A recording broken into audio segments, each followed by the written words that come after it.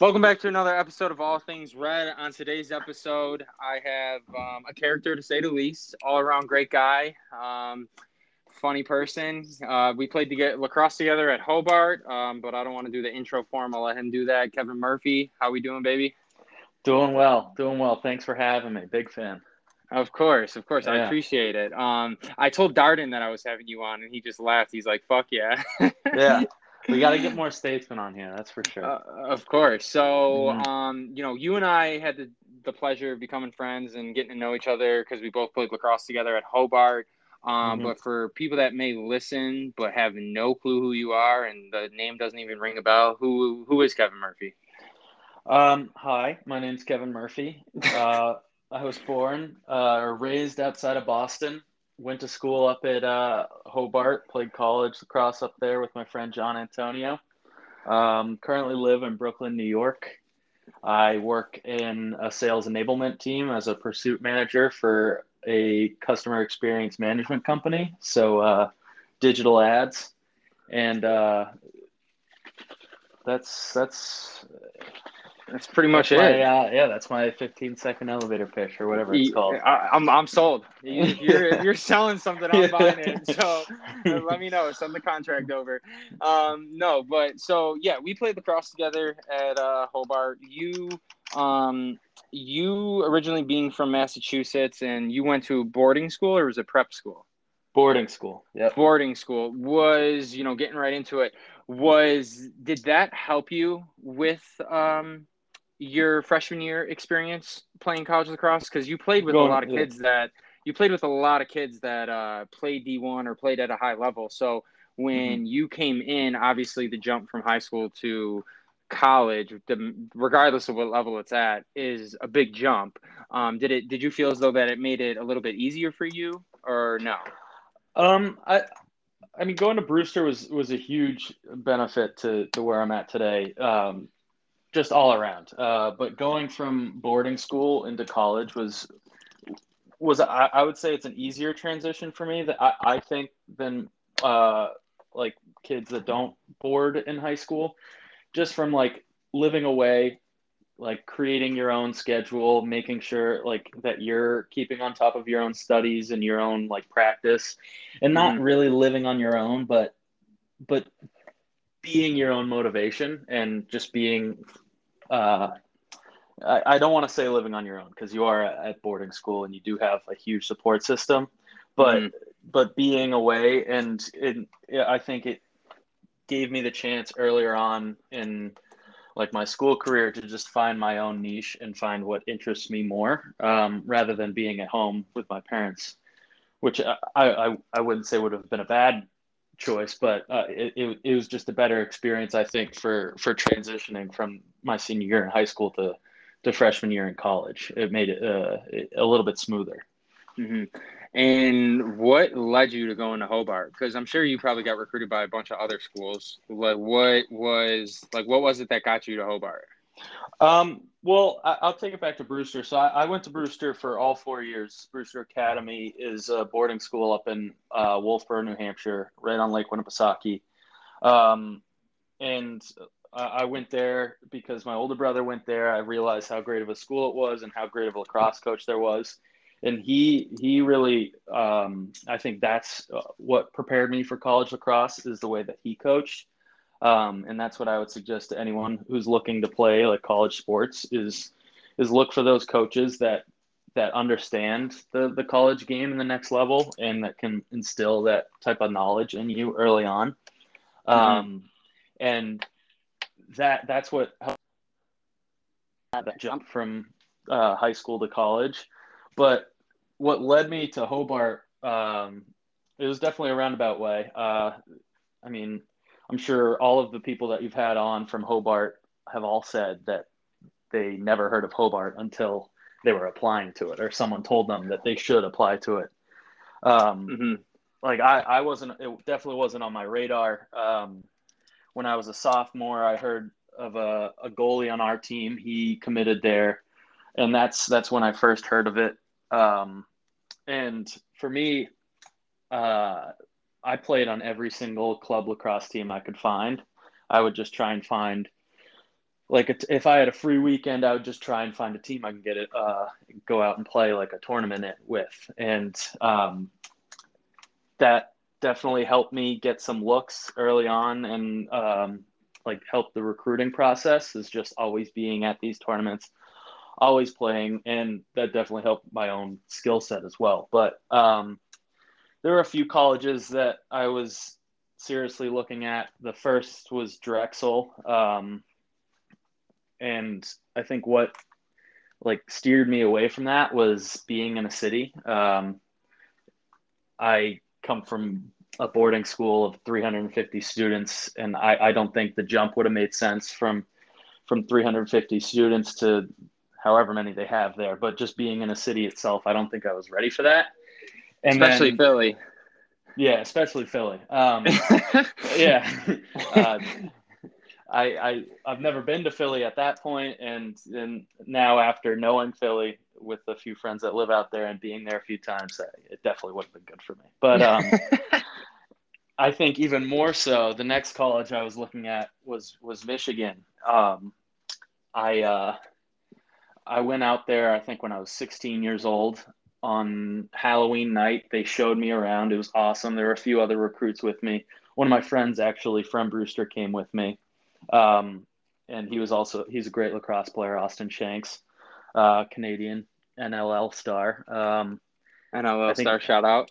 yeah, I think he's a firefighter as well. I haven't talked to him in a while, but anyways, him and I both went out there Halloween weekend out to University of Michigan. They showed us around. It was a beautiful campus, like $80 million like facilities, just insane money being thrown around to the athletes out there. Like a whole entire building was dedicated to tutors and like the student athletes. And I was like, wow, this is insane. Like how much money can be spent on like student athletes in college. And then they got us first row at the Purdue Michigan game, football. And I just remember being in awe of how big that stadium is. Oh, it's massive. The big Yeah, house. they literally called the Big House. It was gigantic, and they flew the football in on a jetpack, which was insane. So like I was just absolutely in awe. And then this was like during the time I visited, it was a transition from Michigan's team, transition from club to um, Division One, and there were a lot Mm-hmm. of uh, kids still on the team who were there on the club team that all of a sudden went to Division One. And staying at a club lacrosse house to a Division One lacrosse house. It definitely showed me what the nightlife would be like at a huge school like that. And I mean, I was 16 years old going out on Halloween. They took me to a thrift store, slapped a fake mustache on me, and they called it a day. I, I I don't think I would have done well in that sort of environment, the big school, like a small fish in a big pond. Definitely what I felt like visiting there. Uh-huh. Maybe that was just the way I was taught or just brought up through schools. And then I started getting serious with one of my club lacrosse teams, Clams, and the coach who founded Clams, Justin. He introduced me to Hobart. He started the conversation with T.W. Johnson, who was the coach at the time. Mm-hmm. And me and my mom went up there on a beautiful fall day. The leaves were just changing over. They didn't want to bring me up during the miserable weather, which is definitely a good design for recruits. Absolutely. Did But TW hit you with the Southern Charm? he got me with the Southern Charm. Me and my mom, we loved him as a coach, and he had like the entire day I was there, or he gave me a one-on-one tour, which was great. Like I never saw that from a coach. It was typically like I would be shown around with like multiple recruits at the same time, and I would just try and like get my time with the coach and really capitalize on that. But what it felt like from him was he took the time and the interest out of his day to focus on me and show me around Hobart. So that was like my first welcoming to Hobart, and it definitely made me feel at home right away. And then I stayed overnight with Sam Washburn, who was I believe I believe your roommate at the time. Yes. And you weren't there that weekend. I did meet you that night. I was staying over, and I think you were heading out to Buffalo or something. And I mean, I'll never forget your face. You're a giant with red hair. You're making me sound like a fucking freak. No, you're not a freak, but you're just a big dude. You got a face that you can't forget. That's there's pros and cons to that. Yeah.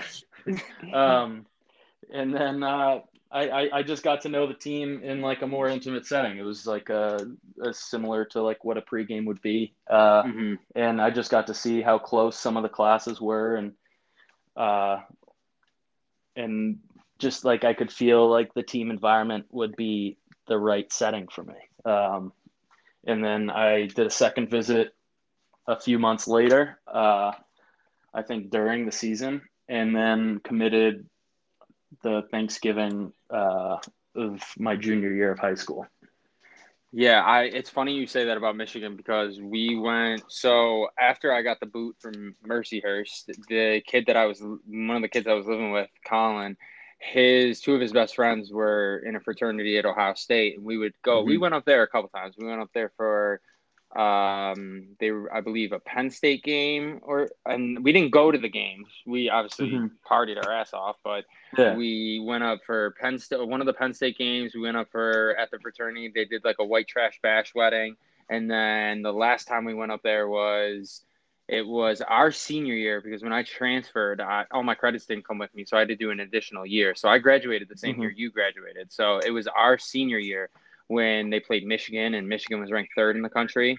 And there was that suspect ass first down by JT Barrett. We went up there for that. And I remember coming back being like, even as a student, I would never be able to go to a school like this because I would fail out. Because it's just there's just too much going on outside the classroom. Yeah, like I'm used to a 20 to 25 person like intimate setting where you get to know your professors, you get to know everyone that's in the class, and at school like that, you're just a number. And then on top of it, being that young, you're playing a sport and you have responsibilities, but you're still a kid and you're like, I'm trying to get fucked up. So it's just too much. I always said it was like Disneyland for college students in a way, being at a school like that. To your point about like the 25 to 30 person class at Hobart and just being able to walk into your professor's class, that was definitely a huge aspect of it for me. At Brewster, like you would live in a dorm year round and your dorm parents would be your teachers. So I've always felt like comfortable going up to my teachers and asking them for anything school wise. And that was like a huge transition. Like that's what made the transition so easy. I was able to just walk into any teacher's classroom and they would at least recognize my face at first. And then we would be on a first name basis from there. And just having that level of comfortability just to walk into someone's office and ask for help was huge in like my development as a student at Brewster. Of course. And you mentioned it last time, but you didn't bring it up this time. You actually you stayed in my bed, didn't you, when I was gone? Yeah, I did. Funny story about Wash was when TW put us in contact and was like, hey, you're going to be living with Sam Washburn. I was texting him, just getting to know him and stuff like that. And I'm thinking like, okay, it's a college dorm, like bring posters, like just trying to coordinate like what we're bringing.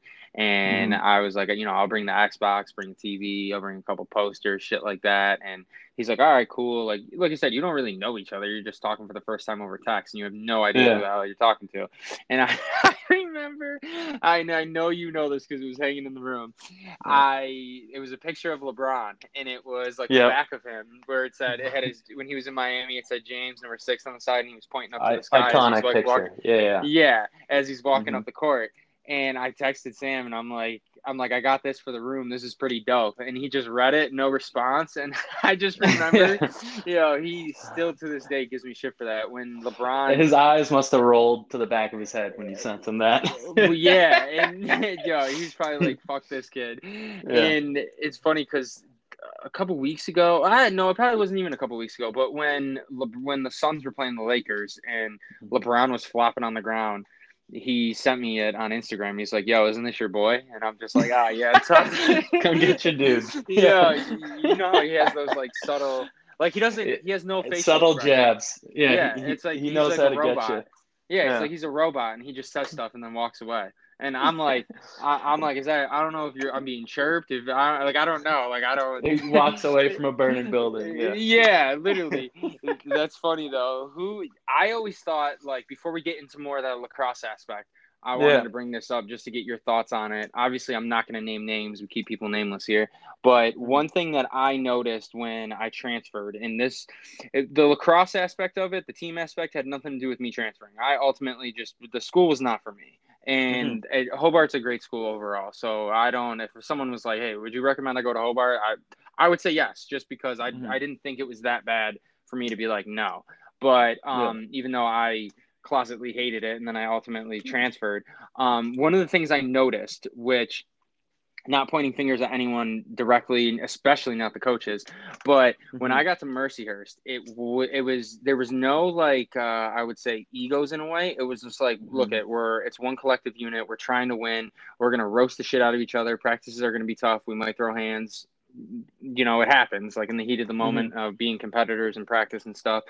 But even when we would be doing sprints and a couple kids finished, the kids that finished would go back and make sure that they ran with the last kid. And it was like no man left behind type of thing. And then after I experienced that at Mercyhurst, I was like, yo, it was not like that at all at Hobart. Like, I thought that part of the reason that we struggled to win games and let alone even get out of our conference, the NEC, at times, was because there was so much cliquey high school cafeteria type bullshit within the team itself. And the team wasn't really that close. And there was always like closet like chirps that were not like we're just joking, like more so of like, oh, that dude's playing, he's not that good. Rather than, it was more, there was so much like individual than the collective. And I felt that with your class, you guys were really the first class that didn't have that. And then obviously after I left, you guys started to have a lot of success when NEC, you won an NEC title and stuff like that. And even I'm not going to say that's a coincidence or anything, but go on. No. I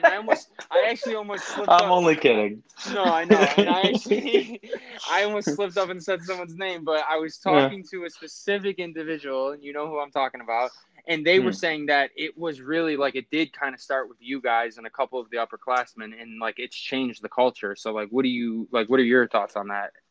Well, no, I definitely could see that. Like the classes before mine, the class of 2017, which was my class, like the 3 to 4 years ahead of us, all of the seniors, they always ended up with like 4 out of the 15 kids that they started with freshman year.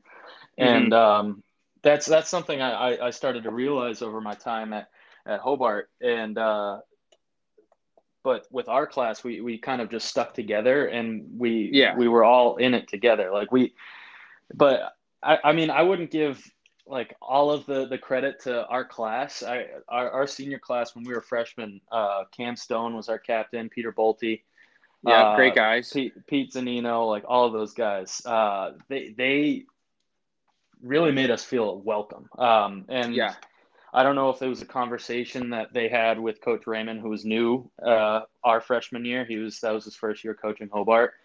But each weekend they opened their house to us. Like they said, you can come over, you can bring friends, just like don't be stupid. Like just this is like your house too. Like they just welcomed us in.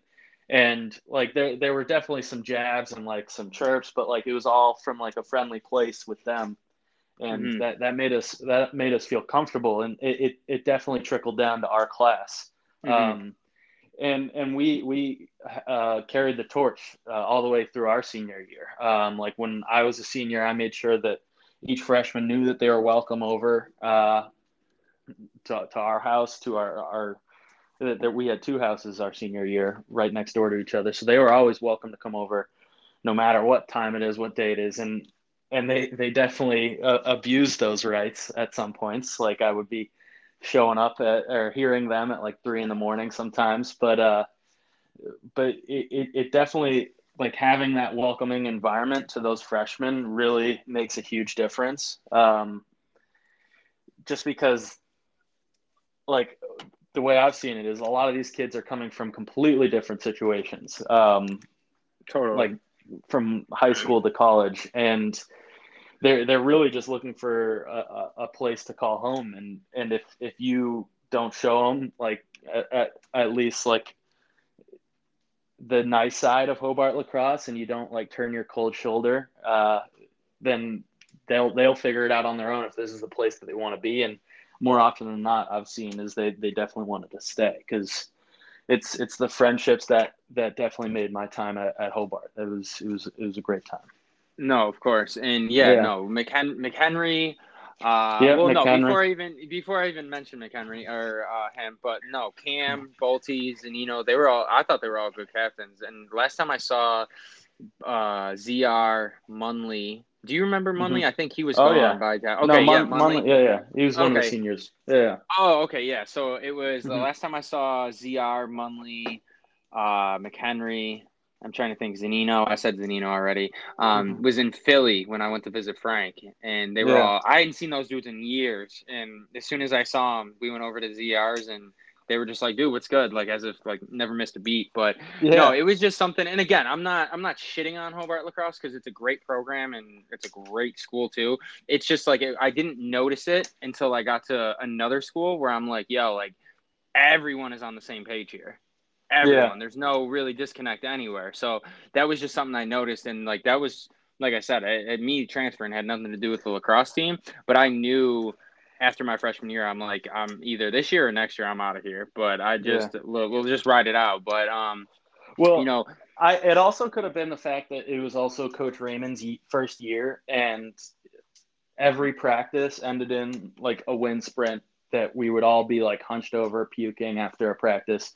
And it felt like he was a little bit on a warpath just to see like who would stay on the team. And that, I think that like that kind of helped our class. Like we were all young, we had fresh legs, and we were all in it together, and we were kind of like ready to run with them. So I don't know. It was a tough year, that our freshman year. yeah, I remember when he came in, him and Poyon. First of all, that run test we had to do was ridiculous. That run test was insane. Yeah. No, I Uh, can't believe that. Yeah. yeah, but he did. No, he made that president as soon as he Mm-hmm. came in. I was telling Frank last time I saw him, I thought Raymond was the best coach I ever had. Mm-hmm. I mean that doesn't like you. We Does all that come from different. What are you saying? does that still hold up after that one practice when you got the whistle? Oh yeah, absolutely, it holds up. I don't let shit like, dude. That Yeah. honestly, we'll talk about. Well, yeah, let's talk about that. Yeah. So I missed a lift. I missed a team lift, Mm-hmm. and then I went His back his after his class. motto was if you're on time, or what was it? If you Muff. Oh yeah, Muff that was was the Muff. old war. Yeah. Muff Yeah. beauty, full Mm-hmm. absolute beauty. But Muff was always saying that if you're on time, you're late, and if you're early, you're on time. If you're on time, Yeah. you're late, and if you're late, you're fucking forgotten.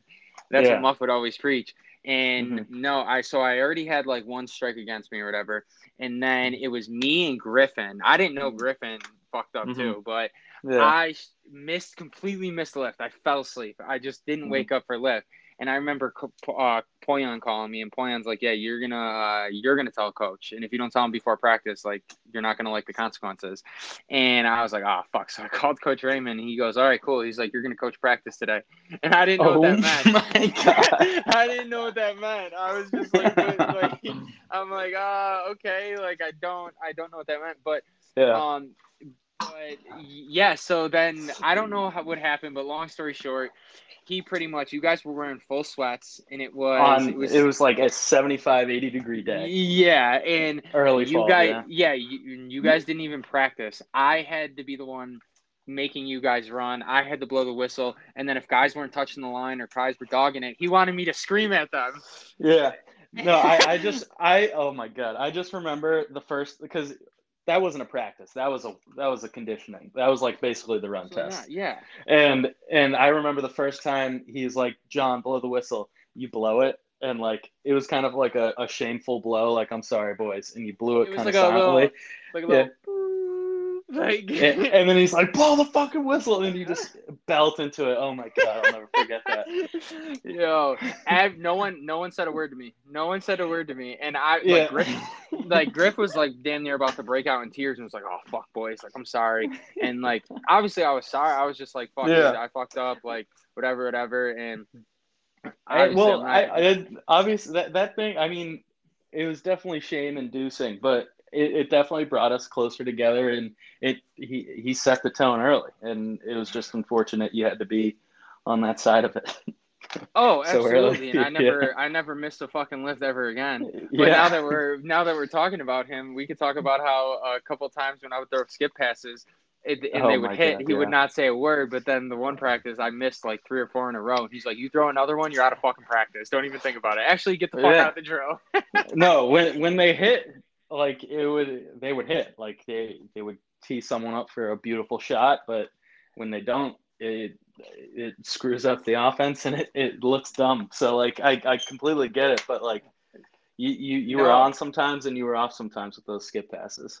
no, and yeah, in Yeah, my opinion of him does not change at all whatsoever. yeah, And the reason I say that is because, and obviously, you knowing me at Hobart, you're probably thinking like, all right, you sound like a hypocrite. But me now, mm, like looking back on that, mm, he came from Hopkins, he came from mm, Princeton, and then Poyan played pro, and he was an All American at UMBC, and then Hirsch played for him at Princeton. Like they mm. weren't coming here to lose. Like they were like, Yeah, yo, we're no, we don't lose. So this is what we're gonna do. We're gonna set a standard, and if you don't adhere to that standard, tough shit, you're gonna face the consequences. Which I think that you need a coach like that is okay with not being liked by the players. And everyone, I mean, obviously everyone loved Raymond, but you get what I'm saying yeah, when I'm saying a lot of coaches, at least I felt this way, wanted to be friends with the players too, or wanted to be liked. But at the same time, it's like that's not how you build a culture for a team. yeah. And to And that point, like those 4 years, it never felt like he wasn't trying to be your friend. He was one doing a job. Like he was there to coach, there to win. yeah, But more recently, like one of my classmates, Sean Donnelly, just got married, and Coach Raymond came down, and that was the first time I saw him in that type of setting where he is a friend, and he still makes us call him Coach, but uh, he yelled at Noel for that, but still, it was nice to see him outside of it. No, he was like, "Hey, Greg," and Raymond snapped at him. Um, but it was cool to see him outside of that setting because like all 4 years it was. I mean, there were times where he would like shoot the shit and like joke with us, but he was at the end of the day our coach and sort of like a drill sergeant. Like he would he would demand a lot out of you. So it was cool to see that side of it more recently.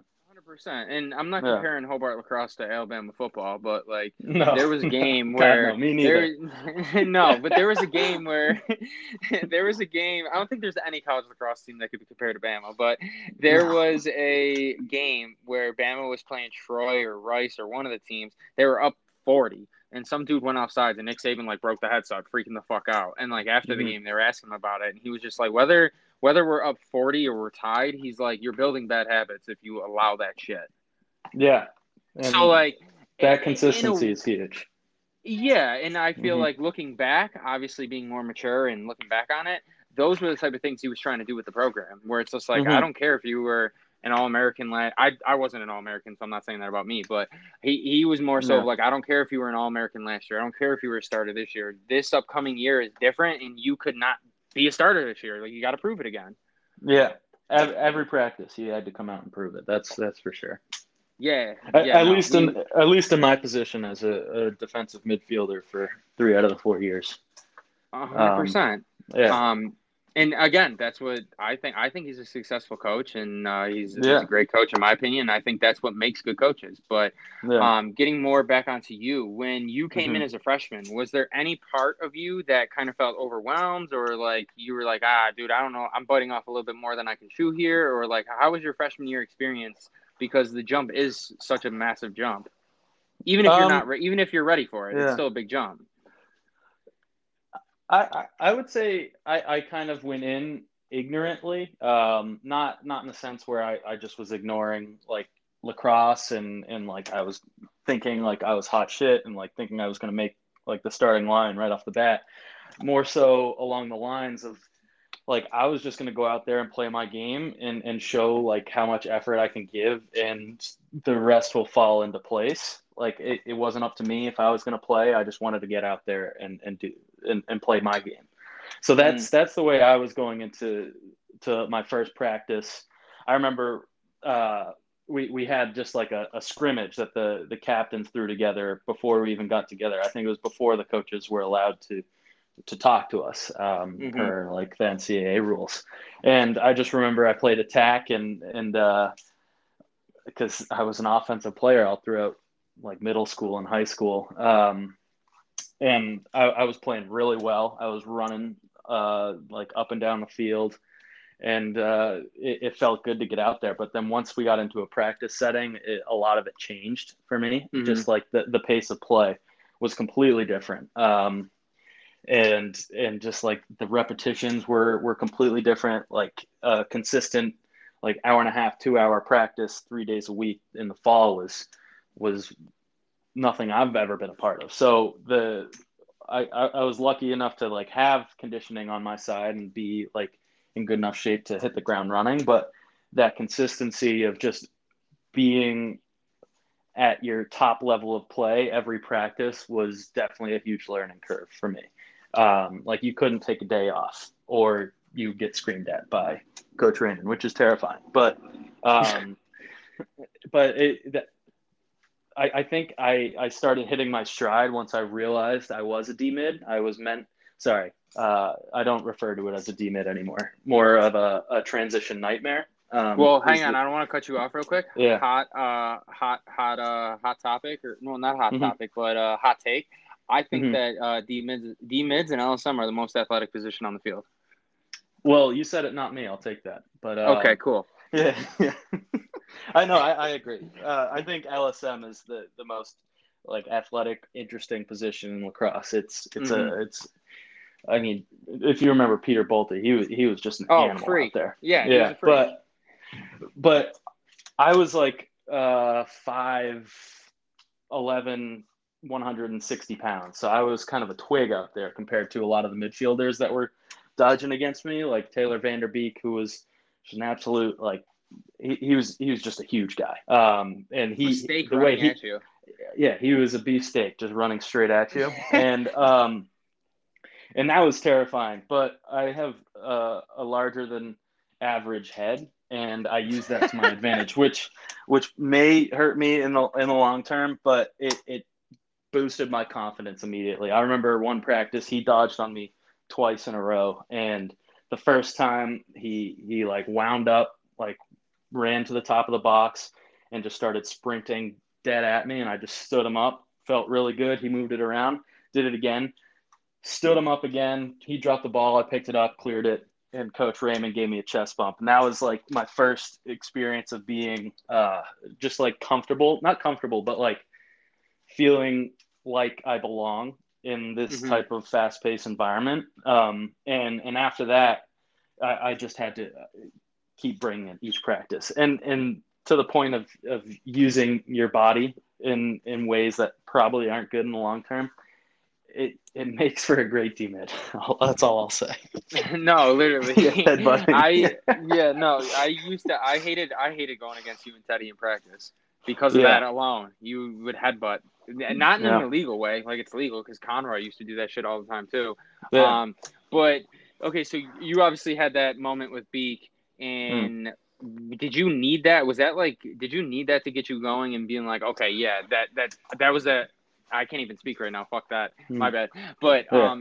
was that like the first, like a lot of people, they need that, and not that you need the confidence instilled in them. Wow, I really sound stupid, but not that they need the confidence instilled in them, but it just takes one good play or a coach pulling them aside being like, fuck yeah, you did a great job. And then after that, it unlocks all that, like, I knew it the whole time type of thing. Was that the case with you, or? I get what you're asking. It's there. I think throughout my entire college career, because there were times where I'd be sitting on the bench and there were times where I'd be starting, and that was every single year. Like as like a D mid and then junior year as an offensive player. I think the best games that I've had were when I did get physical and didn't like shy away from that sort of play. And I think that just like allowed me to get in sort of a groove or like a flow state. And that's what allowed me to play so well.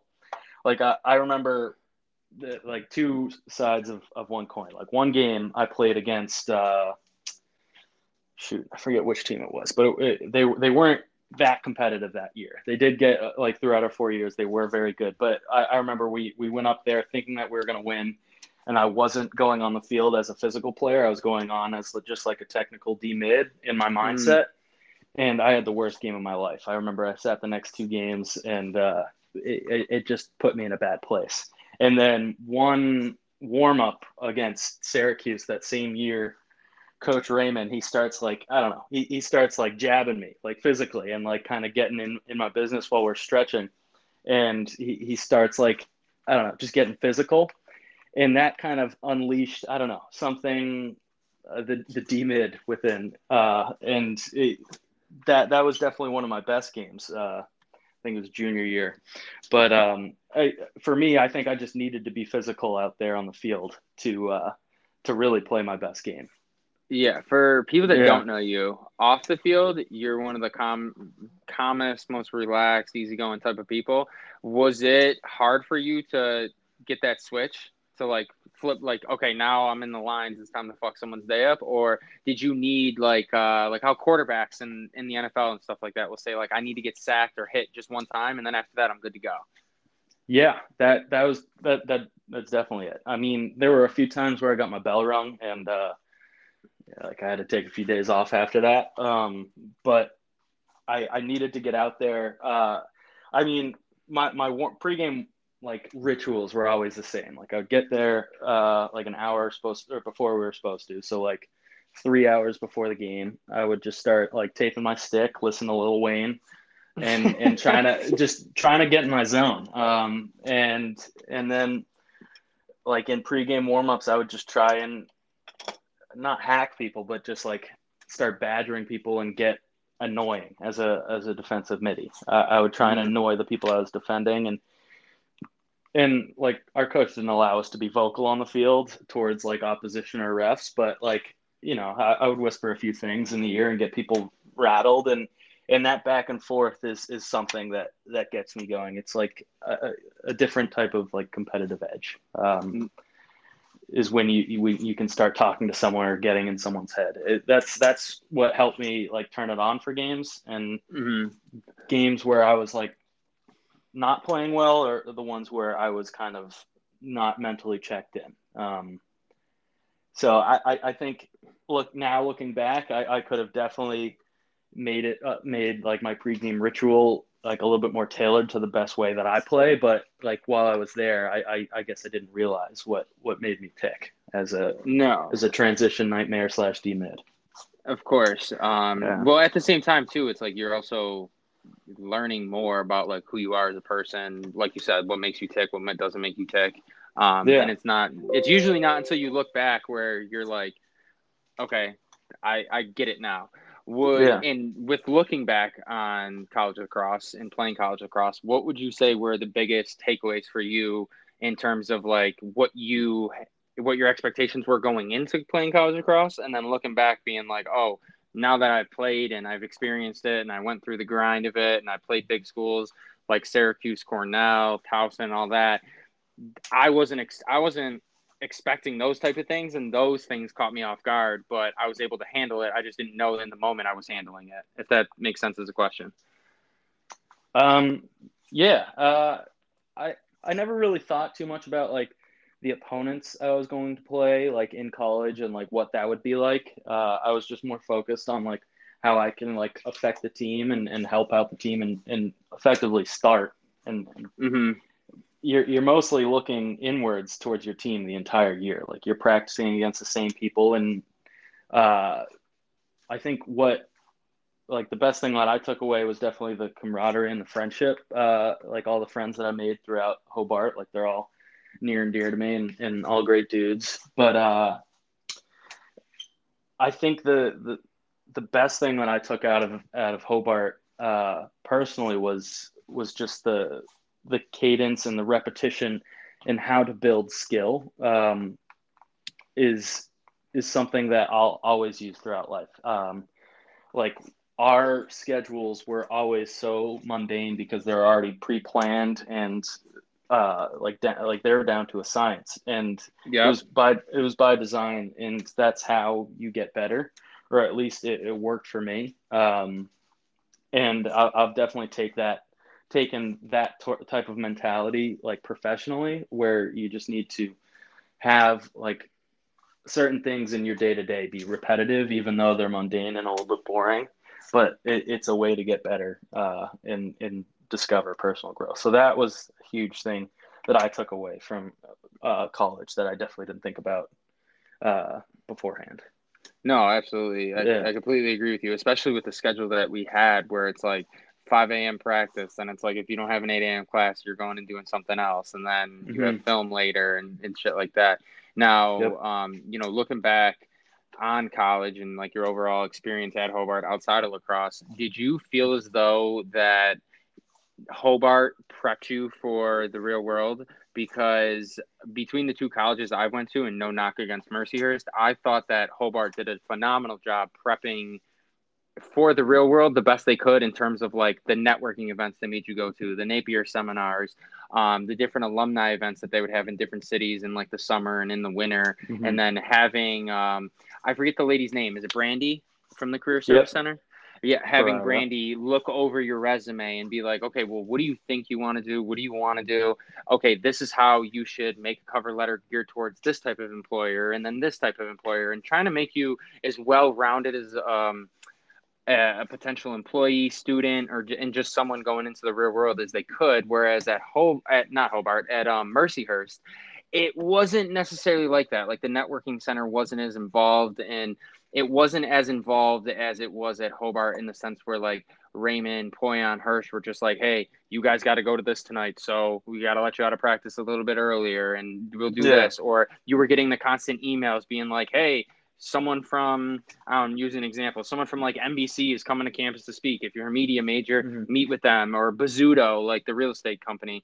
Mm-hmm. What were your thoughts on that? Like, how did you feel Hobart prepped you for the real world? Well, Hobart, they did a great job of giving you opportunities for those networking scenarios, whether it Mm-hmm. be like someone's coming to talk to you on campus, or it's like a trip to New York City, which I went on one of Yes, those. I went to a media trip with Hobart on New I York forgot City, and about that, those. yeah, and I that opened up my eyes towards like production and marketing and the creative business. Mm-hmm. Um, but it really it, like all of the resume work, all the cover letter work that Brandy and that uh, like that career center does for people is great, but it's really what you put into it is what you get out of it. I think that goes for anywhere that you are. And I would say especially Hobart though, because they do give you a ton of opportunities to go out and meet people and talk to people who are established in their careers and very successful, and you get to glean like what they've learned throughout their career. So that was the great benefit of Hobart, is the opportunities that they would lay out for you. But again, it's what you put into it is what you get out of it. So it's you have to at least get your foot in the door and start talking to people before anything Mm-hmm. can happen. And Yeah. did you feel as though that they helped you with like networking? Because I feel as though like just like when I reach out to people or Mm-hmm. I do something like that, I have a couple of friends that are just like would that will ask me sometimes, like, hey, how should I, like, it seems like you're able to get indoors with Hmm. certain people, and I contribute that to how we were taught per se, or like what we Yeah. were led on to with Hobart, because like you said, they would have people that were like in prestigious, I don't want to say prestigious jobs, but like had really good jobs, or at Hmm. really good companies, and they themselves were like, hey, if you want to work at a place like this, these are the things you need to do, and like giving you the inside scoop on like the actual nitty gritty details. Whereas at some schools, like they'll just tell you like, hey, if you're gonna try to apply for a place like that, these are the things you need to do, but it's coming from a third party, not someone that's actually on the inside. Yeah. I think Hobart definitely prepared uh, me for like networking outside of college. I think it really comes down to just practice. Like Hobart gave us those opportunities to go into a room with multiple like professionals, and basically you just walk up to them and you have to be ready to ask them questions. And I'm sure the first time I tried doing that was not pretty. But like the next few times just got better and better, and you got more comfortable in those types of situations.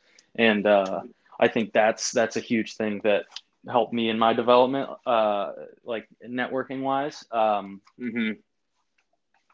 Like I remember we went to the New York City like Hobart William Smith experience. Like we would go around and tour different places. Like we toured Good Morning America. We toured 60 Minutes. Bill Whitaker, Hobart alum, who was on 60 Minutes. Where else did we go? We went to a few different like media companies. We went to a few different like smaller production agencies, and just being able to hear what they had to say about their industry, and like it kind of just opened up my eyes to a whole like side of business that I was never aware of beforehand. Like I Mm-hmm. only read about it in books and basically just saw the end product. Like I would always see ads, but that definitely sparked my interest to get into the creative side of business and then eventually marketing. And I would say like coming out of college, like I had a basic idea of what I wanted to do, but really uh, didn't really have a huge clue of what type of career I wanted to define myself. But my best advice to anyone listening would just be to get out there, because you really don't know like what you want until you see it. And that's been the case for me. Like I started off in 2018, the summer of 2018, a year after I graduated, in an internship at a creative agency. Mm-hmm. Um, and I was working in the production department, which was like awesome. Like it was so much fun to learn from all these executive producers. And then I eventually got hired as an associate producer, and I started manning my own projects like 3 months after that. And I got to see that side of the business, which was like I worked with editors, sound engineers, and like got to go all these cool recording studios. And like I went on like 5 or 6 like large scale productions, which were really fun and like very intense. Like it was down to the minute, like where you needed to be, like who needed to be where, and it was just fun to see that side of the business and learn from these executive producers who were like very long, like long away in their career, and they had a lot to teach, and that helped me in like my professional development, just learning how to be someone in the working world, like Mm-hmm. how to write an email, how to reach out to someone to ask them for something that is part of their job, which was like a big like not a lot of people talk about it, but like jumping from college to like a professional environment is very different. And that helped me, and it opened up my eyes, and I'm no longer there or in a production department, but it opened me up to a whole different network of marketing individuals, and I've definitely used that to my advantage. With New York City being the media capital of the world, damn near, Hmm. at least being the media giant and king place marketplace, you could say, Hmm. in the at least the United States, that in LA, is that what led to you going to New York City? Um, I've always wanted to live in New York. I don't really know why. It's just been in my head. Like after college, I want to be in New York and work there. Um, Maybe because I knew I didn't want to move to Boston. It felt a little bit too much like my backyard. Like every time I would go to a bar, I either see someone from high school or see someone from Yep. middle school. It felt too much like a small town for me, and I needed to get out of my comfort zone and make it for myself.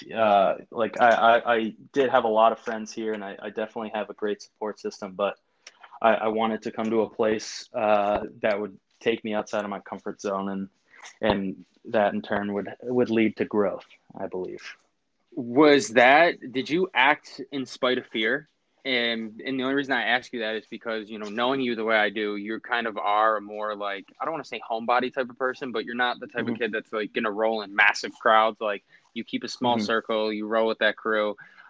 You said that Michigan was too big for you. You went to a boarding school that had, it was a really intimate setting. You got to know your teachers on a personal Hmm. level. Same with Hobart, professors on a personal level. And then you Hmm. just pick up and go to the biggest, like Hmm. one of the big like the Yeah. biggest city you could possibly find. Like Yeah. was that like did you do that just solely out of growth, or were you just like I like what led you to going outside your comfort zone? Because and the only reason I'm asking it specifically like that is because Hmm. I'm sure a lot of people would do a lot different things in life if they just did that and acted and being like I'm scared shitless or this is really uncomfortable for me, but fuck it, I don't care, I'm gonna just go anyways. I mean that would definitely be a part of it. I knew that if I were to go to Boston, it would be too easy to just be like I guess I don't really know. I don't think I acted in the sense like I wanted to go outside of my comfort zone, but I knew New York would be a new experience and Mm-hmm. somewhere where it would like not make or break, but like it would allow me to feel that level of comfortability. Like I could make it at a company in the largest media capital of the world or something like that. Mm-hmm. Like I it was like a bit of motivation, like a small fish in a big pond. I think I don't really know. I knew I wanted to move to New York City, and since then I've just been finding my way. With New York City being as relentless as it is in all Yeah. facets, what have you learned about yourself since moving to New York City? Well, it's definitely been different in the past year. Hmm. Well, of course, with the It's pandemic, yeah. yeah. It's like I'm living in Brooklyn, but it's like I'm not really working in New York. At least it's been like that for the past year. And I recently started a new job like a month and a half ago, Hmm. and I got hired as a remote worker, but we do have a New York office and it hasn't opened yet. So I'm planning to go back into the office. But since moving to New York, what I've learned about myself is that I need it, it's that it goes back to the like the repetition. Like I need to create that routine because there are a lot of distractions in New York, and there were definitely times where I was distracted. But in more recent years, like creating that routine for myself has been really beneficial. Even just like starting my work day in like a certain order needs to be. It just helps me be more productive, and adding those days up, like doing that day after day, is is something that is very helpful. Because I mean, I'm not saying that I keep a perfect routine, but you need to add up those types of days where you are very productive, and you just need to.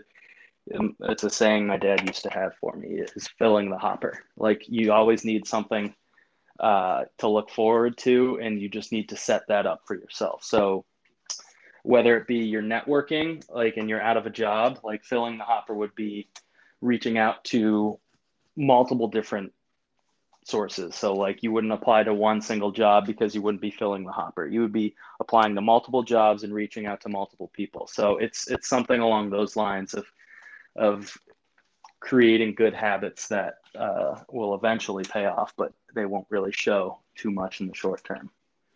No, absolutely. And actually, good If thing you that brought all that makes up. sense, yeah. No, it makes complete sense. Yeah, Speaking of which, shout out Mr. Murphy in case he's listening. Hope all is yeah. well. I sound like he's gonna probably listen to this and be like, "Is that Eddie Haskell?" No, I'm Oh just my kidding. God.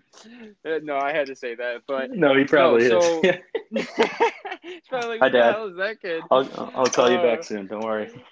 Yeah. Um, so one of the things that, we talked about before we even recorded and stuff like that was Yeah. the one day when we were in Bartlett.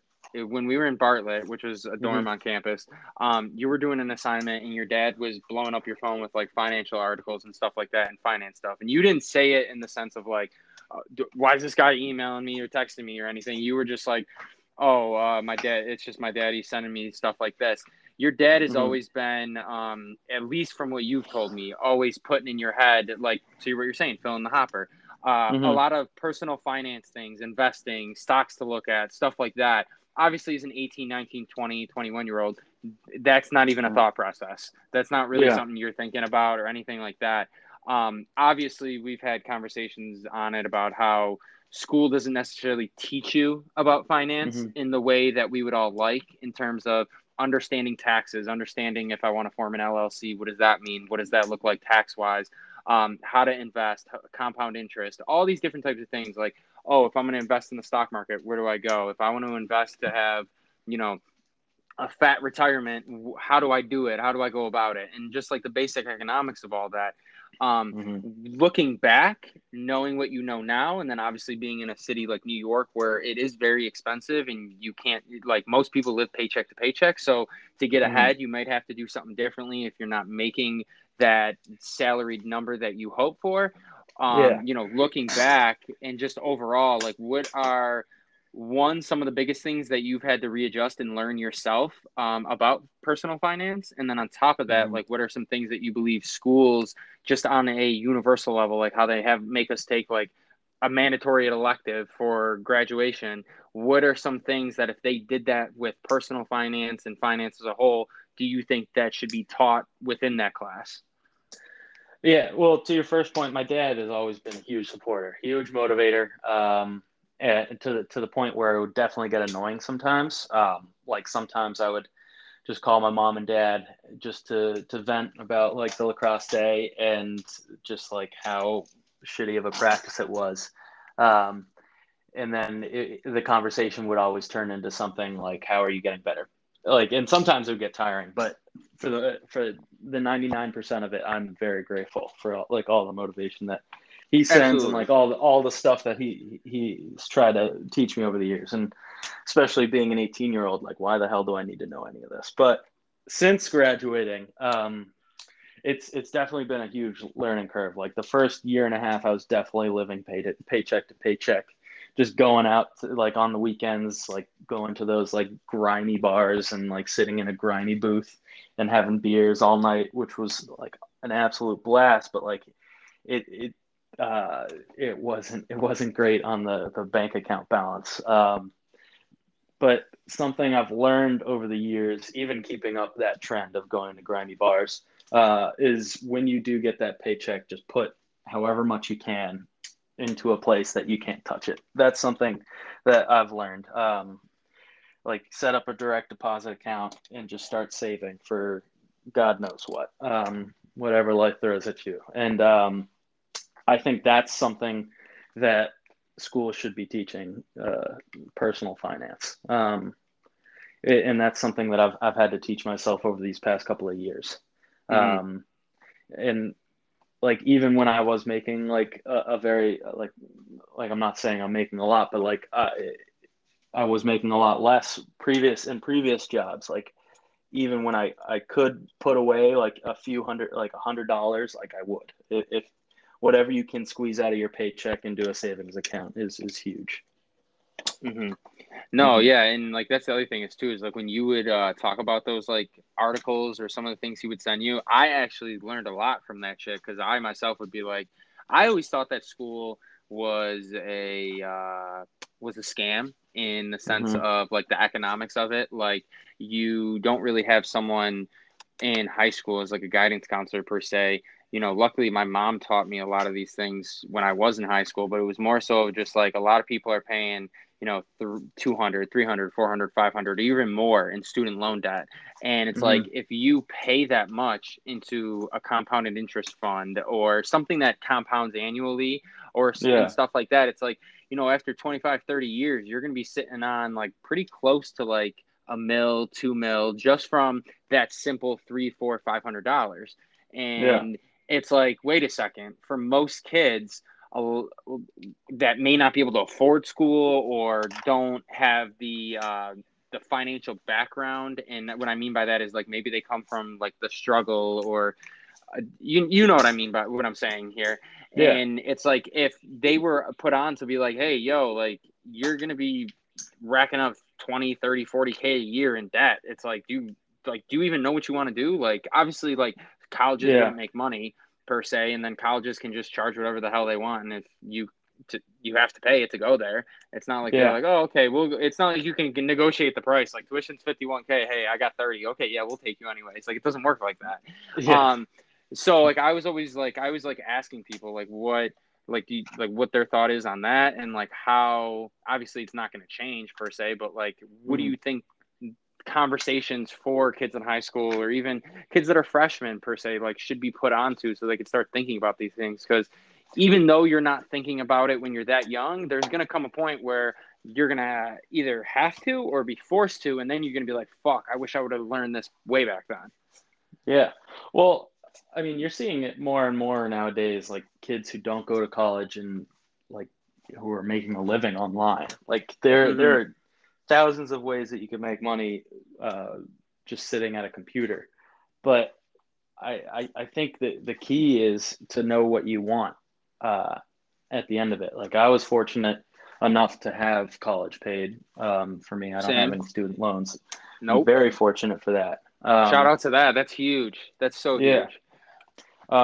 But um, knowing what you want out of college, or say you already know what you want to pursue and you don't need a college degree is huge. So just basically getting outside and getting that experience that you need to have kind of define your career is huge. So I think it comes back to networking is meeting people that you want to emulate in your own career and figuring out how they got there, and then pulling from that what you want to. Like you don't need to match anyone's career. Like you'll never do the exact same thing that like someone before you has. No, never. But every conversation that you have in a networking uh, like environment, you can pull at least and use for your own self. And I would say that's like a successful networking trip is if you can pull one thing out of that for you to act on. And just getting outside of your own environment and learning what else is out there is huge. And then from there, you can kind of define like how you want to act and how you want to build a career. And if that's college, then go for it. And I mean, that's all I have to say about that. Yeah. Yeah. Yeah. Well, wrapping up here, I mean, we've been talking for almost an hour or so. So, a couple Mm. more questions for you is Yeah. the number one, because I have a big one that's coming. I only have two. The number one Mm. is if based on, you know, everything you've got to experience, college lacrosse, all the traveling you've done, you know, the great Mm. internships you've done you know, the work living in New York City and just everything. If you could meet 18-year-old Kevin today, what are some things that you would tell him? That's a great question. What would I tell a young Kevin Murphy? Well, I'm sure a young Kevin Murphy wouldn't listen, but Of course not. Neither would I. yeah, I would actually whoop yeah, my 18-year-old ass. I'd be like, yeah. "Come here, bitch." I would love to see a 25 or 26-year-old versus 18-year-old Kevin just to see who wins. But anyways, I would say to get outside of your own environment. Because like you said it earlier, like I am definitely a homebody. I love Hmm. keeping myself in like a small pack, and that's not to say I don't have a lot of friends. Well, now it sounds like I don't have a lot of friends, but Humble brag, no big deal. yeah, humble brag. But getting outside of my comfort zone has been huge for my own development, and just going out and talking to people who I wouldn't normally go like talk to in my day to day is something that's helped my my professional and personal development. Mm-hmm. And the last thing I have for you, because I have a couple buddies that listen to every episode, so shout out to them. And shout out. What do we call those guys? Redheads? No. I'm really the only redhead.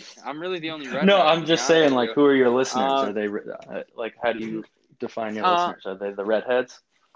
People that like listening to podcasts. If you're trying to imply that they're fans, absolutely not. Like, I had someone the other day DM me saying that they love the show and all that, and it was like kind of weird to me. I was like, I appreciate it, but I don't know how to respond to that other than just saying thank you. I mean, you'll remember that was your first fan.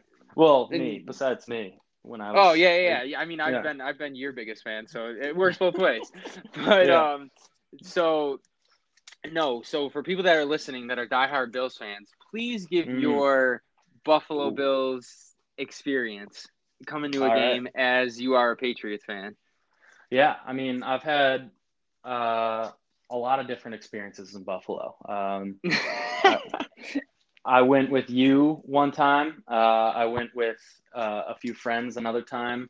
And each time I've noticed that the town, the city, the whole area around Buffalo goes, their emotions and their happiness rides on the success of their team. And in previous years, it hasn't been a successful team, so it was a very depressing time when they would lose. But boy, do you guys know how to tailgate. Like, that was the most fun tailgate I've ever been to. And I was the enemy there. Like, I was wearing a Patriots shirt and beer cans were being thrown in my general direction. Like, I saw a girl, it was like late November, I think.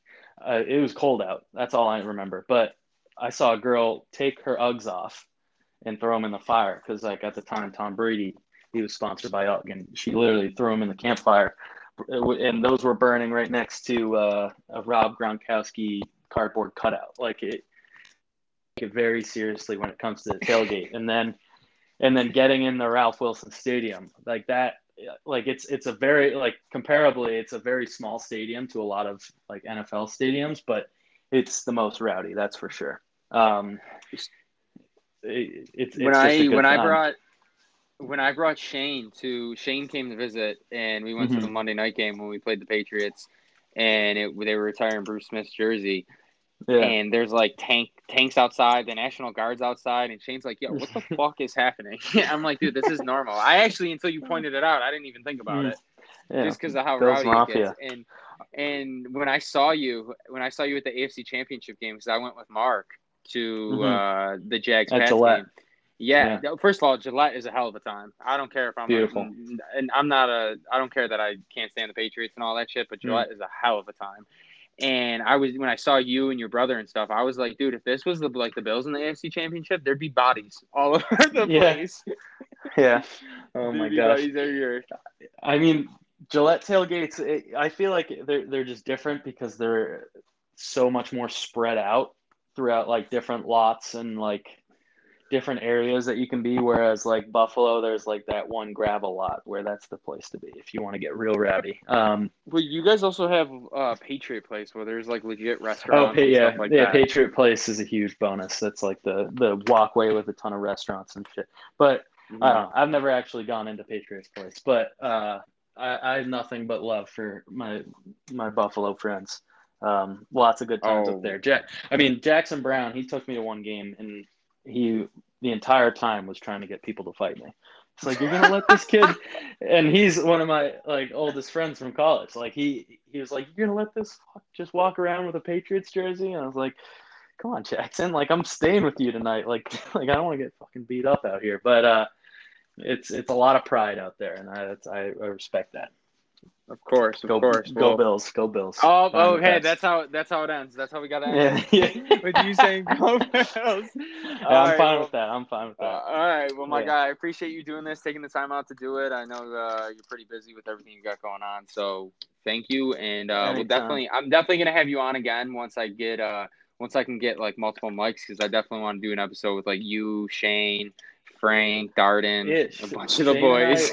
Shane and I actually go the furthest back out of any of the Hobart guys that I know. We played Really? club locks coming up together. Like we knew each other all throughout high school. But yeah, if there's a Hobart podcast hopping on, I would love to be a part of it. Just to be a fly on the wall and jab sometimes, and especially if Jackson and Peter Ashmore are on. I need No, to be yeah, on no, that one. it's gonna be I was talking to Frank about it. I want to get it so that it's you, Darden, and Donnelly, Shane. If we can get Grant on, we'll get Grant on. And then I'm blanking real quick. Ashmore Jackson, get Tanner. Dude, just Yeah, having Tanner on and then Frank as well, but just having Tanner on alone, I wouldn't even say a word. I would just let you guys talk because I'd be laughing so hard. yeah. They're funny dudes. I would love to be a Yeah. part of that. And So I'll start reaching into my network, seeing if there are any guests you would be interested, and I'll start sending you some stuff over. yeah, I mean, anyone that wants to be on, just hit Wow. me up, and I'm just like, fuck it. It's just a conversation. There's really Yeah. nothing going on besides that. I So, mean, I love talking about myself, so anytime. oh, of course. That's why that head's Yeah. so goddamn big. Yep. That's the reason. All right, bro. Well, I'll catch you. I'll see you. Peace.